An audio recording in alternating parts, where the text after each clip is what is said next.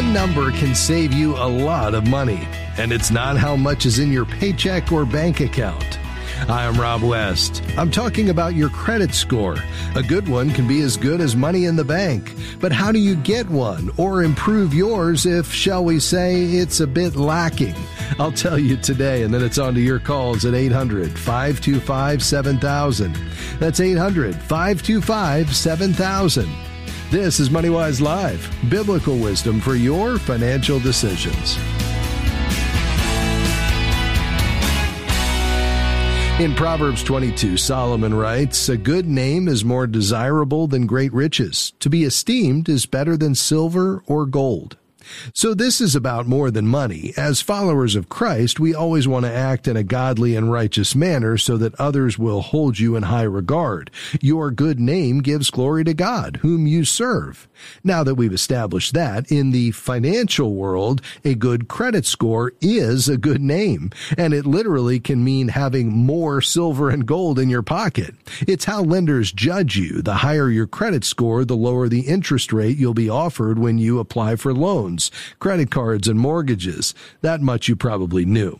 What many people don't realize, however, is that these days your credit score may also determine what you have to pay for home and auto insurance. The higher your score, the less you pay. And increasingly, employers are using candidates' credit scores in their hiring decisions.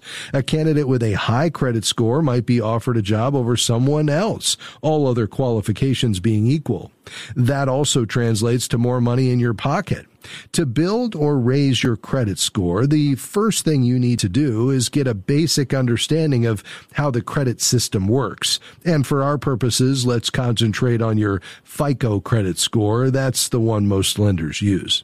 It's based on the information held in your credit reports at the three credit bureaus, Experian, TransUnion, and Equifax, and ranges from 300 to 850.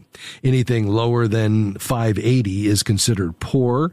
580 to 670 is fair. 670 to 740 is good. 740 to 800 is very good, and anything above 800 is exceptional. Your score indicates the likelihood that you'll repay the money that's loaned to you. That number is based on 5 factors: your payment history and whether you've made any late payments, the length of time you've had each account, your balances versus your available credit, the types of accounts you have, and the number of new accounts.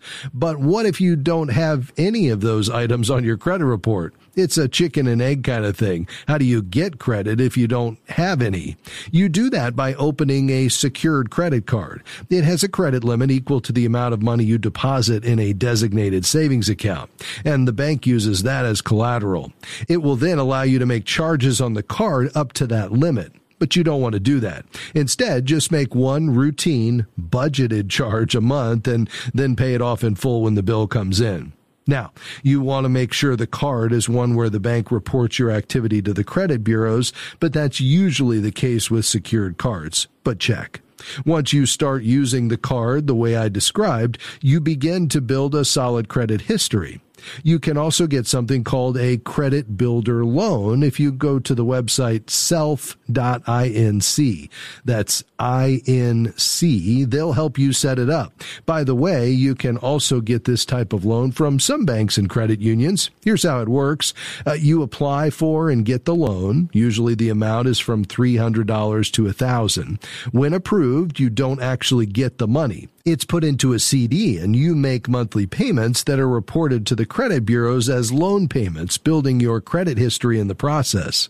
When the loan's paid off, you get the money you've paid into the CD plus a little interest minus a fee the bank charges. So it works like a secured credit card, but for an installment loan. Having both would build a favorable credit history and score even faster. You can also become an authorized user of someone else's credit card to build a credit history. Usually that's a parent or some other family member. Just make sure that person has a solid credit score. And you don't actually have to use the card. As long as the primary owner uses it and makes regular on-time payments, you'll get the benefit of good reporting on your credit. If you have a low credit score, the steps to increase it are simple. Make all of your payments on time, pay extra so you reduce the amount owed versus your available credit. It's going to take some time, so make sure you're patient. I hope that's helpful to you. Your calls are next, 800-525-7000. We'll be right back.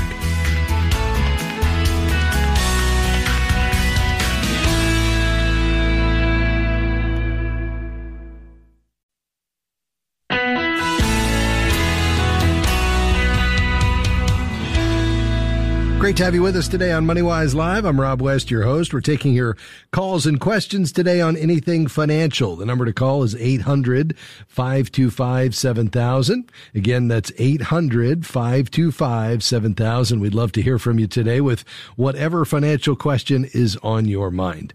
Hey, before we head to the phones, today is Giving Tuesday, a special day set aside to recognize the joy and opportunity to support the nonprofit organizations that the Lord has allowed to cross our paths. Well, here at MoneyWise, we're grateful to you, our friends and donors to this ministry, for your faithfulness and prayers. By the way, if you've never given to MoneyWise, let me encourage you to consider how we're working every day with the Lord's direction to help people break free from the worldly view of money and possessions and learn to live in the truth of God's Word.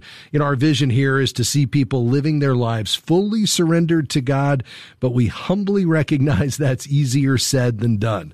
You know, two areas that often stand in the way of full surrender are money and possessions. We tend to hold money too tightly. We depend on it too fully, and we may even be tempted to find our meaning in it. But the Bible has a different message for our lives. You know, it's a message of freedom from the financial bondage and dependence we see around us to a life full of contentment, generosity, and wise stewardship. That's our heartbeat here. And if you've been blessed by this ministry and the encouragement we provide through God's Word, I would just invite you to prayerfully consider how you can partner with us so that together we can reach even more people in the coming year. To do that here on a Giving Tuesday, you would just head to moneywise.org and click the Give button to see all of the giving options available. And certainly here as we head toward year end, your gifts go a long way to helping us finish the year strong, but also to helping us to plan for next year's ministry activities. So again,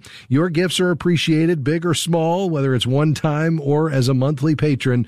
We would certainly appreciate your financial partnership. You can do that quickly and easily at moneywise.org. Just click Give. All right. We'd love to hear from you today. Again, we have some lines open and perhaps one just for you with whatever is on your mind today. 800-525-7000. Let's begin today in Cleveland, Ohio. Fran, you'll be our first caller. Go right ahead. Hi. Me Hi there. and my husband are in the process of becoming members of a church, and we want to be responsible with the gifts that God has given us. And so I've been logging all of our income and things like that. And for the month of November, I've been following the 10-10-80 that nice. You guys talk about. Yeah. And I don't know, I guess my question is, with the 10% that I have put aside for November now going into December, since we're not officially members of the church yet, do we still tithe like the full 10% to the church? Can we tithe in multiple areas with different ministries that have blessed us? What do we do? Yeah. Well, first of all, friend, let me just encourage you in your desire to be financially faithful with what God has entrusted to you. I love the idea of giving 10% right off the top systematically and then giving or saving 10% for the future and then living on the rest. And perhaps even over time, you might want to think about systematically increasing that giving portion just as God blesses you and you experience the joy that comes from being connected to God's activity. You know, as we think about our giving, I mean, certainly I love the principle of the tithe that we see in the Old Testament as a part of the Mosaic Law. There was actually 3 tithes that totaled 23 1/3%. One of them was every third year. And, you know, I like that proportionate, sacrificial, but also systematic giving of the first and the best right off the top. I think that's a great way to go. I will say that for those of us that have seen the cross, I think that should be a beginning point. My friend Randy Alcorn calls that the training wheel scales of giving. Jesus raised the bar in every situation, and I believe that includes generosity. He said, to whom much is given, much is required, and he celebrated the poor widow who gave out of her poverty. And so we recognize that it's an opportunity for us to show our dependence and trust in the Lord. And I think starting with a tithe, a tenth to the local church is a great beginning point. Fran, in terms of your situation being between churches and just now perhaps figuring out where the Lord is directing you to make your church home, I think it's certainly between you and your husband and the Lord. Perhaps this is an opportunity here at year end to take those funds that you've already set aside and bless a ministry that's on your heart, that's meeting the needs of the body of Christ or reaching others in the name of Jesus, but also aligns with your passions as well, and bless them here at year end with that gift. But I think once you certainly decide where God is leading you and you find your next church home, then being a faithful supporter of that through a tithe, I think is absolutely the right way to go. If you decided to take the whole amount and just say, we're going to just tithe it to where God has led us and give that whole amount to the church, that would be fine too. So I don't think there's a right or a wrong approach here.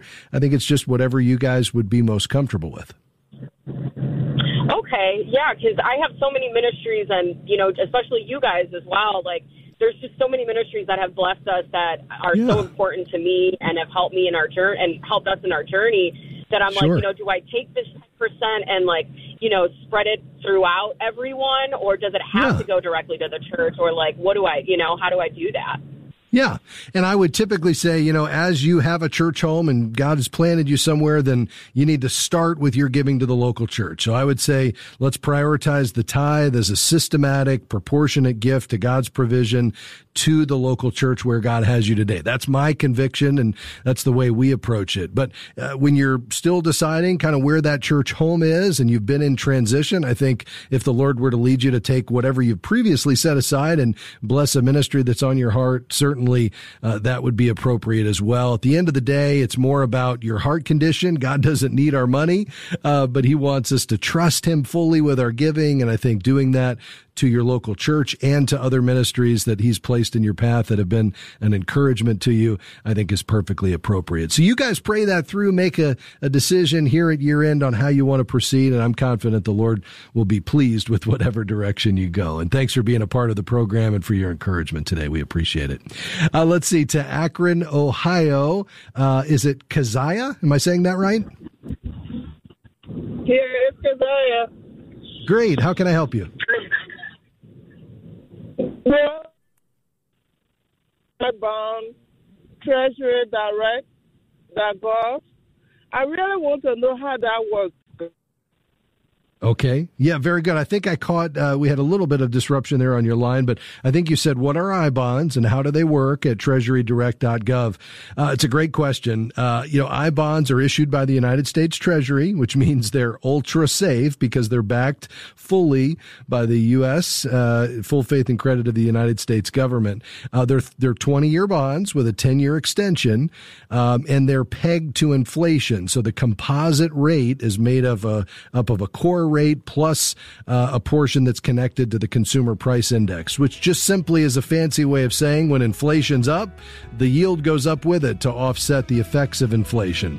I think they're a great investment for money where you don't need it for a year. So this is not your emergency fund, but it's also money that's not going to be invested for more than 5 years, because with longer term money, I'd rather you put that in a stock and bond portfolio. But with money that has a 1 to 5 year time horizon, I think I-bonds are a great investment. Right now, they're paying 6.8%, and that'll be good for the next 6 months. And then it'll reset in May based on the consumer price index. You can get them at treasurydirect.gov. And I think it'd be a great opportunity for you. Keziah, thank you for your call today. God bless you.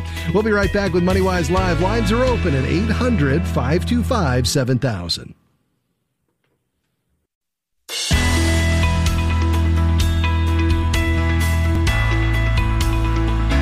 Great to have you with us today on MoneyWise Live. We're taking your calls and questions today at 800-525-7000. That's 800-525-7000. We've got some lines open, and we'd love to hear from you on this Giving Tuesday. Let's head to Sioux City, Iowa. John, you're next on the program, sir. Go ahead. Hey, hi. Thanks a lot for taking my call. My question is, I've got some 403B money, and I want to convert it to a Roth IRA. And you need to do that by year end, I believe. And I was going to convert maybe $25K of that. But then I realized my state is going to get rid of the retirement tax on retirement money. Mm-hmm. And I'm thinking it probably makes more sense to wait until next year when that goes into effect instead of doing a conversion now. What do you think? Well, what about just rolling that to a traditional IRA, and then as you pull income out of that IRA, you would not be taxed at a state level there in the state of Iowa beginning next year. That would be another option versus converting that to the Roth. I'm not familiar enough with the changes in the law there in Iowa to know whether this exemption from state tax is only on retirement distributions from the IRA traditional, or whether that also includes the conversion to the Roth. Are you aware of that? Yeah, no, I'm not. That's a really good question. Okay. Looks like I better check into that. Yeah, I would talk to your CPA or accountant just to do some planning here. You know, anytime the law is changing, it's a good idea, especially if you have flexibility in how you go about this, to make sure you're taking full advantage of what's available to you. Obviously, you could make that Roth conversion next year as well. It's just a matter of whether you want to treat it as taxable income in 2022 or 2023. But the extent to which you may not have to pay state tax on either distributions coming out of that traditional or the Roth conversion would obviously be a factor in how you ultimately go about this. So I'd probably connect with your CPA, see if you can get some counsel here before year end so you're ready to make whatever decisions you need to make. Does that make sense? Yeah, absolutely. All right. Appreciate your time. Thanks for your wisdom. Thank you. All right, John. God bless you. Thanks for calling today. We've got a couple of lines open, 800-525-7000. Let's head to Chagrin Falls, Ohio. James, you're next up, sir. Go ahead. Hi, Rob. Thank you for taking my call, and I apologize. I was in transition between this call and your last call. What is the difference between a traditional IRA and a Roth IRA, please? Yeah. So a traditional is just basically the difference is in the tax treatment. One of them is tax deferred growth. The other is tax free growth. One offers a tax deduction on the contribution, and one is an after tax contribution. So let me break that down. With a traditional IRA, as you make the contribution, you're getting a deduction for that. So that contribution is excluded from your adjusted gross income for the year that you make the contribution. So this year, if you're under age 50, you could put $6,000 in a traditional or a Roth. Let's say you fully funded a traditional IRA. Well, you're now going to exclude that $6,000 that you contributed from your taxable income for this current year that you made the contribution. That's then going to be invested, and it's going to grow for, let's say, 30 years because you're a young guy. And when you get to retirement after age 59 and a half, and you say, now I want to take all this money that I've contributed and the growth, the compounding that's occurred inside the account, I want to start pulling it out as income to myself because I'm no longer working.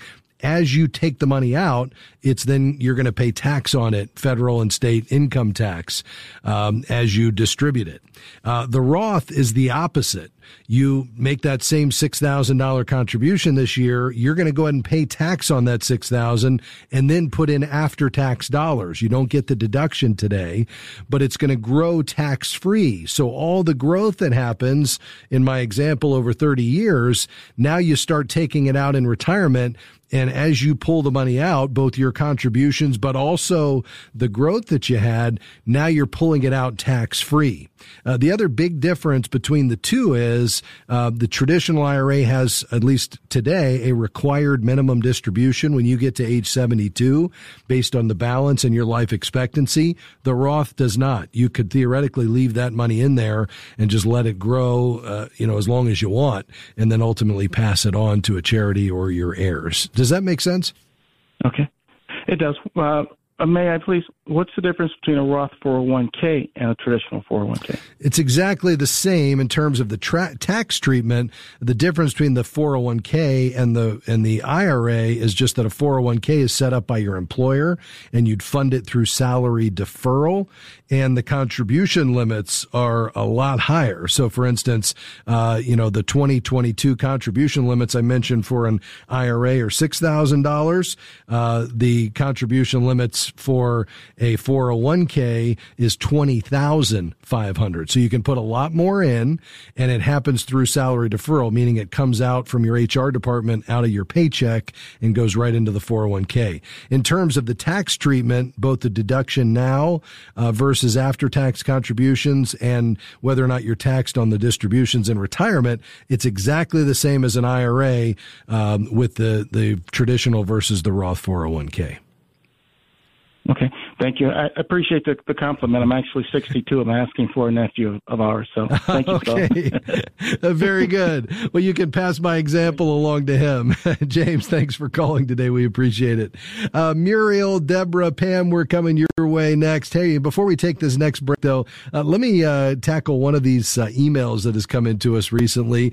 By the way, if you have a question for us, you can send it into questions@moneywise.org. We try to get as many of those on the air as we can, and so feel free to send your question along. This one says, I have a 17-year-old daughter. What's the best way to help her establish credit? Should I co-sign a credit card? No. Should I get a charge card at a big retail store? No. Here's what I would say, Elsie. Either put her on as an authorized user and don't let her have access to the card as long as you're not going to have any late payments, because your bad credit history would follow along with your good credit history, or you could do a secured credit card, and that's probably the most effective way. You or she would put, let's say, a couple $100 on deposit with a bank. They would issue a secured card against it. She could charge up to that amount. I'd put a planned budgeted item on there, small amount, pay it off every month, and that'll help to build her credit history. We'll be right back. Stay with us.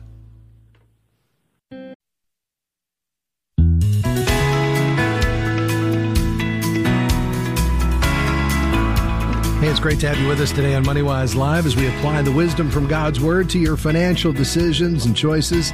Hey, if you'd like an advisor who understands what we talk about this program every day and really has met high standards in training and character and experience related to delivering biblically wise financial advice, well, that's a Certified Kingdom Advisor. It's the designation we trust for professional biblical financial advice and investments. And if you'd like to find a Certified Kingdom Advisor in your area, you can do that at our website, moneywise.org. Just click Find a CKA. There's 1,300 of them around the country, and I would interview 2 or 3, find the one that's the best fit for you. And again, moneywise.org, click Find a CKA. All right, back to the phones we go. Muriel from Spokane, thank you for calling. Go right ahead. Yes. Our children are presently living in our basement. Our daughter is working from home with a mission that they served with overseas for 8 years. When they came home intending to help me with my husband because he is disabled. And we would like to build an annex to the house, but it would cost about $225,000 to $250,000. Our house is assessed at $389,000. We are both retired, and so, some family members will counsel saying you shouldn't go into debt or shouldn't refinance your house for your kids, let them live in the basement. And then I hear sermons about don't worry about tomorrow and, don't be tight-fisted with your money and all that. So what is a good balance? Should we consider it? Should we just wait and let them continue living in the basement? Yeah. Okay. It's a great question, Muriel. And, this is not your typical situation with adult kids who are living in the basement because they just don't want to go out and get a job, and you're making it easy for them. It sounds like this is perhaps a little different, where they've been serving overseas in a mission. They came back for a specific reason to help you care for your husband, their dad, and that's why they're there. There is both, though, the financial and non-financial side of this equation that needs to be considered. Let's start with the non-financial. I guess I'm just wondering, kind of, what is the path forward here? How long would you envision them being with you? And by the way, is it a child that's married, or is it two children of yours? When you say they, who are you referring to? Our daughter and son-in-law. Okay, so it's your daughter and son-in-law, and are they planning to be there indefinitely? Yes. Okay. As long as necessary to help. Okay. Very good. And what is your husband's age? 76. Okay. And is he is he improving? Is he in, pretty good condition, other than he just can't work, or what is his current medical? He has Parkinson's. Okay. So it won't improve. Yeah. And eventually, he's still ambulatory now. He cannot work. Okay. He does get some disability from the VA. Okay. Very good. And they're comfortable staying there as long as they need to, even if that's a decade or more. Yes. Okay. Yeah. So I think that's the first consideration, is just to say, does it make sense for us to go ahead and build a major addition, which is going to be very costly, given kind of how long you would expect them to be there, both in terms of your husband's health and life expectancy, as well as, and none of us know our next breath, so we can't know that for sure, but also just in terms of their own desire to have their own place and, be out on their own. And I so appreciate their willingness to come alongside the two of you to serve him in this way. The second piece of this, in addition to the non-financial, is, of course, your financial readiness and ability to do this, in terms of, both what would it cost you and can you support the debt service that would be incurred? Let's talk about that for a second. So it sounds like you have a mortgage on this home that's currently worth about $390,000. No, it's in the clear. We've paid for it before my husband retired. But we would have to refinance in order to get a loan to build. Sure. Yeah. So you wouldn't be refinancing an existing mortgage because you don't have one, but you'd be adding a mortgage to a property that's currently free and clear, correct? Correct. Okay. And you think you'd need to borrow about $250,000. And how long ago did you get that estimate? About 3 months. Okay. And you feel pretty confident that that would be, an appropriate amount? Yes. Okay. Yeah, costs have gone up, although they've been, as of late, coming down a little bit. Okay, so let's say you were to borrow $250,000 against it, and you've got the income to justify that. Rates, let's say at 7.5%, and you were to do that for 30 years, that'd be $1,800 a month. If you were to do it for 15 years, it'd be $2,200 a month, probably. And that's not including the taxes and insurance, but you're already paying that anyway. So do you have the ability to fund a mortgage of between $1,800 and $2,100 a month with your current income? Yes. The kids would pay up to $1,700 a month. Okay. All right. So you would cover the difference, and do you have that available? Yes. Okay. And what if something happened and their income changed and they were unable to do that? What would you do then? That is the question. Yeah. We could use the disability pay, but we don't know what we are going to need, further down the road for the disability. Yeah. Yeah. I just think it sounds like the challenge here is that, once you do it, you're stuck with it unless you sell it. And I think that's the challenge here is we can go into this with the best intentions. And what if the unforeseen happens? We need to think about the worst case scenario in terms of they're laid off, their income stops, there's a disruption in their pay. How would you continue to service that mortgage? Because now all of a sudden, if something happens with an interruption in income, your home is at the risk of foreclosure if for some reason that mortgage can't be paid. And it's not an insignificant sum of money, around $2,000 a month. And then there's the question of, okay, what if they decide the Lord calls them to something else? Now you're forced into a situation to sell this home in order to maintain your lifestyle and continue to pay your bills if you don't have the ability to service that mortgage. And then there's the question of whenever the Lord calls your husband home, and that could be a long time from now, or it could be tomorrow, just like it could be for any of us. And what happens at that point if they're then ready to move on? And, at that point, you'd pretty much be have to determine in advance that you got to sell the house. So I think you guys just need to talk and pray and think through all of this, put all of it in writing, document all the scenarios. You've got to think about the exit strategy. How do they get out from under this? And is that realistic? There's got to be clear expectations, because the last thing we'd want to do is take a situation where they're trying to honor their dad and be there as a support and create a family conflict relationally because things change and now you all are in a real financial bind. So I would pray and think through that, think through all the scenarios, document it clearly. But at the end of the day, taking on a mortgage sounds like the only way you can go about this if you decide to do it. Let's talk more off the air, and we're going to take a quick break. We'll be right back. Stay with us.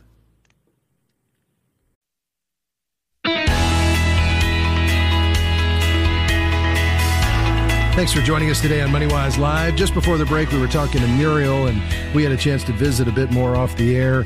As she was listening and thinking, and I asked for her thoughts as we were talking, she said, I think you're confirming what I was suspecting, and that is that perhaps it's not a good idea, just given how things can change, especially with a young couple, despite their desire to be there to serve their dad, encumbering this home, taking on a major mortgage, a major construction project, them having to come out of pocket $1,700 a month for this new addition, given that this is going to now change the relationship. And if the Lord were to redirect them, all of a sudden now there's this huge debt service that has to be paid. Now the home has to be sold. So Miriam's going to continue to look at other options, perhaps renting an apartment down the street, or maybe there's an annex at another home in the neighborhood that they could rent if they really want to continue to be available to her dad and her husband's father-in-law.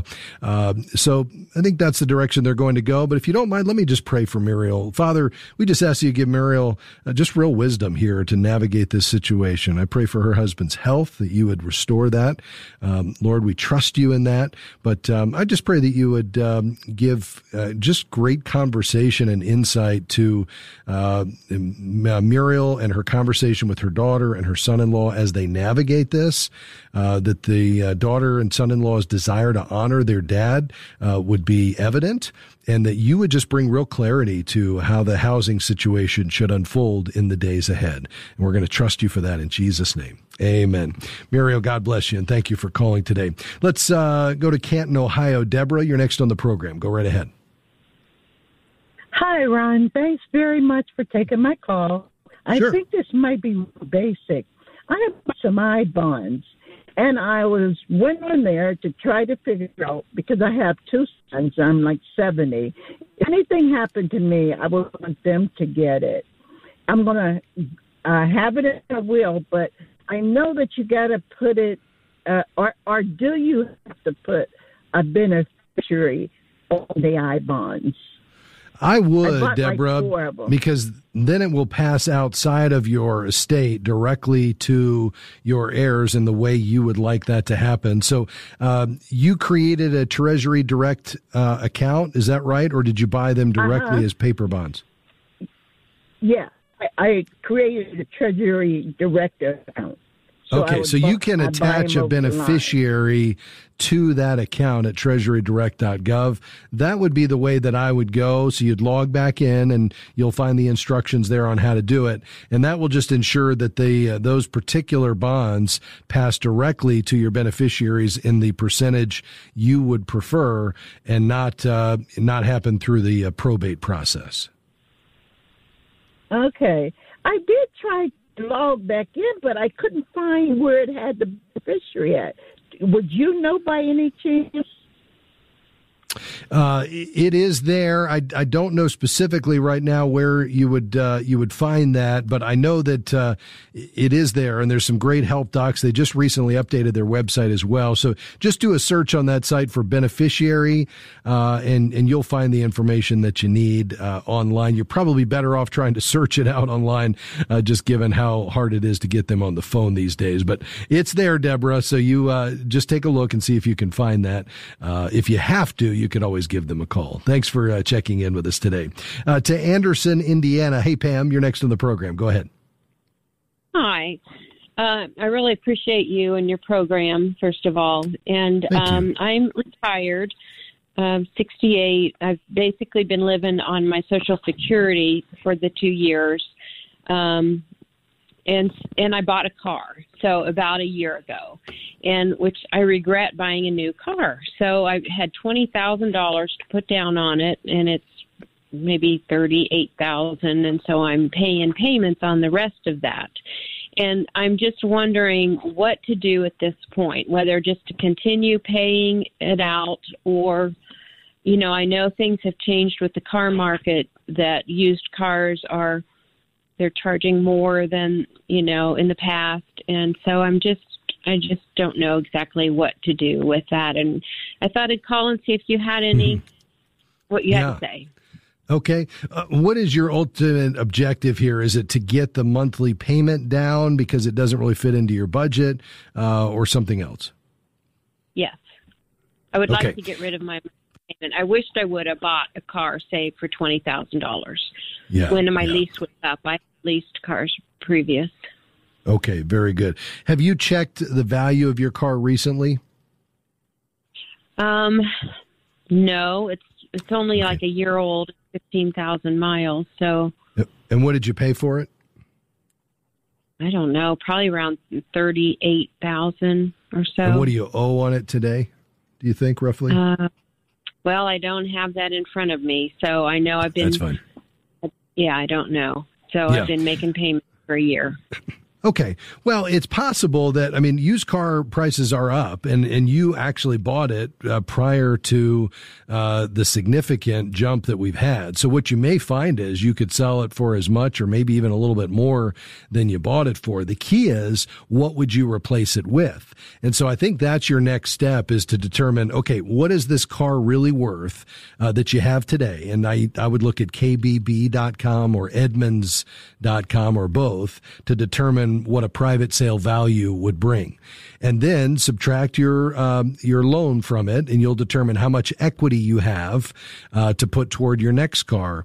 And then determine, you know, what you're willing to do. So you have a 15,000 mile car now. Are you willing to go, you know, with a 2017 or 18 with 60,000 miles on it? And would the goal be, instead of spending 38, to spend, you know, 30 or 27, you know, that could be an option, and that would obviously bring your payment down. There is going to be some expense associated with it because you're going to have to pay the taxes, and there's a few other fees that you'll have. So you just need to make sure that it's going to result in the outcome you're looking for. So I think you've got some homework to do here, Pam, to determine, again, what is my car worth today? And don't be surprised if maybe it's worth a little bit more than you paid for it. And what would I ultimately be going to buy? What make and model and year and mileage would I be comfortable with? And can I find what I'm looking for at a price point that, after the taxes on the new purchase, that I would still be able to reduce my monthly payment in a meaningful enough way that justifies all of this, to truly get the savings that you're looking for every month, realizing that at the same time, you're going to have a car that's a little older, perhaps several years older, with maybe, you know, 30 30 or 40 or 50,000 more miles that is going to be out of warranty. And now you're going to need to put something aside every month to make sure you've got, some maintenance available. It doesn't have to be a crazy amount, because a well-maintained car, even at 60,000 miles, should be able to run for another 100,000 or 150,000 if it's taken care of. So if you buy the right high-quality car that, is reliable, you shouldn't be in the shop every week. I don't mean that, but you are going to need to have something there to, use if you have to do some repairs because you're out of warranty. Does all that make sense, though? Yes, it does. Mm-hmm. Okay. Yeah, and I had an idea of what I would go to. I'd probably go just do it all through a dealership, which, I know they have to take their cut and all that. Yeah, well, here's the way I would go. This is the way I just did this for my mom in the last 2 weeks. So when you decide on the make and model of car, and you confirm, that you can get in the price range you're looking for, and you accept the mileage that you're going to have to, be willing to accept to go along with that, then you just want to scour Autotrader.com. You want to be on there every day.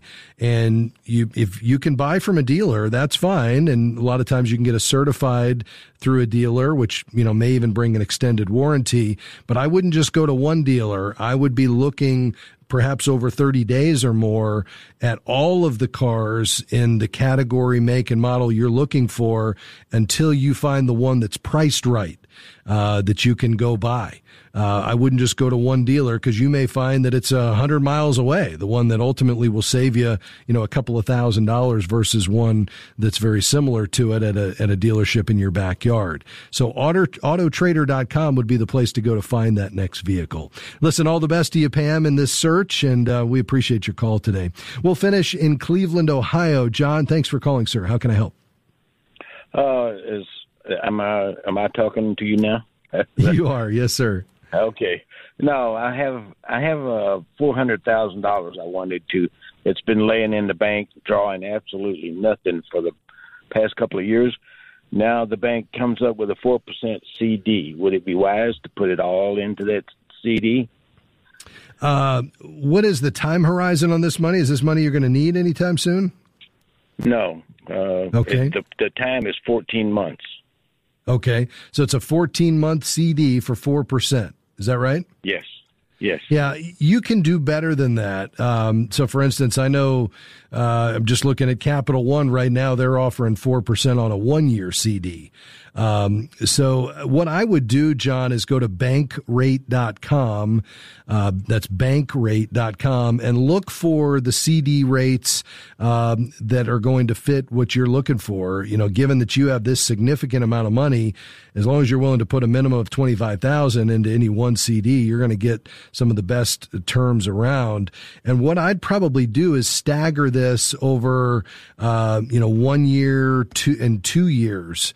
Maybe half in one and half in the 1 year, half in the 2 years. With a 2-year CD, you could probably get up around 4.6 right now. The thing about that, though, is that then every 12 months, you've got half of the money coming available. And if there's higher rates, you can take advantage of them at that point. So I would look to probably lock in something not just at the bank you're at right now, but at the bank that is going to give you FDIC insurance, but also give you a much better rate than that even. You also want to make sure you don't have any more than $250,000 in any one institution with the same titled account. Bankrate.com is your place to do that research, John. Thanks for calling today. That's going to do it for us. MoneyWise Live is a partnership between Moody Radio and MoneyWise Media. Let me say thank you to my team today, Deb and Dan and Robert Sutherland. Thanks for being here with us as well. Come back and join us tomorrow. We'll see you then. Bye-bye.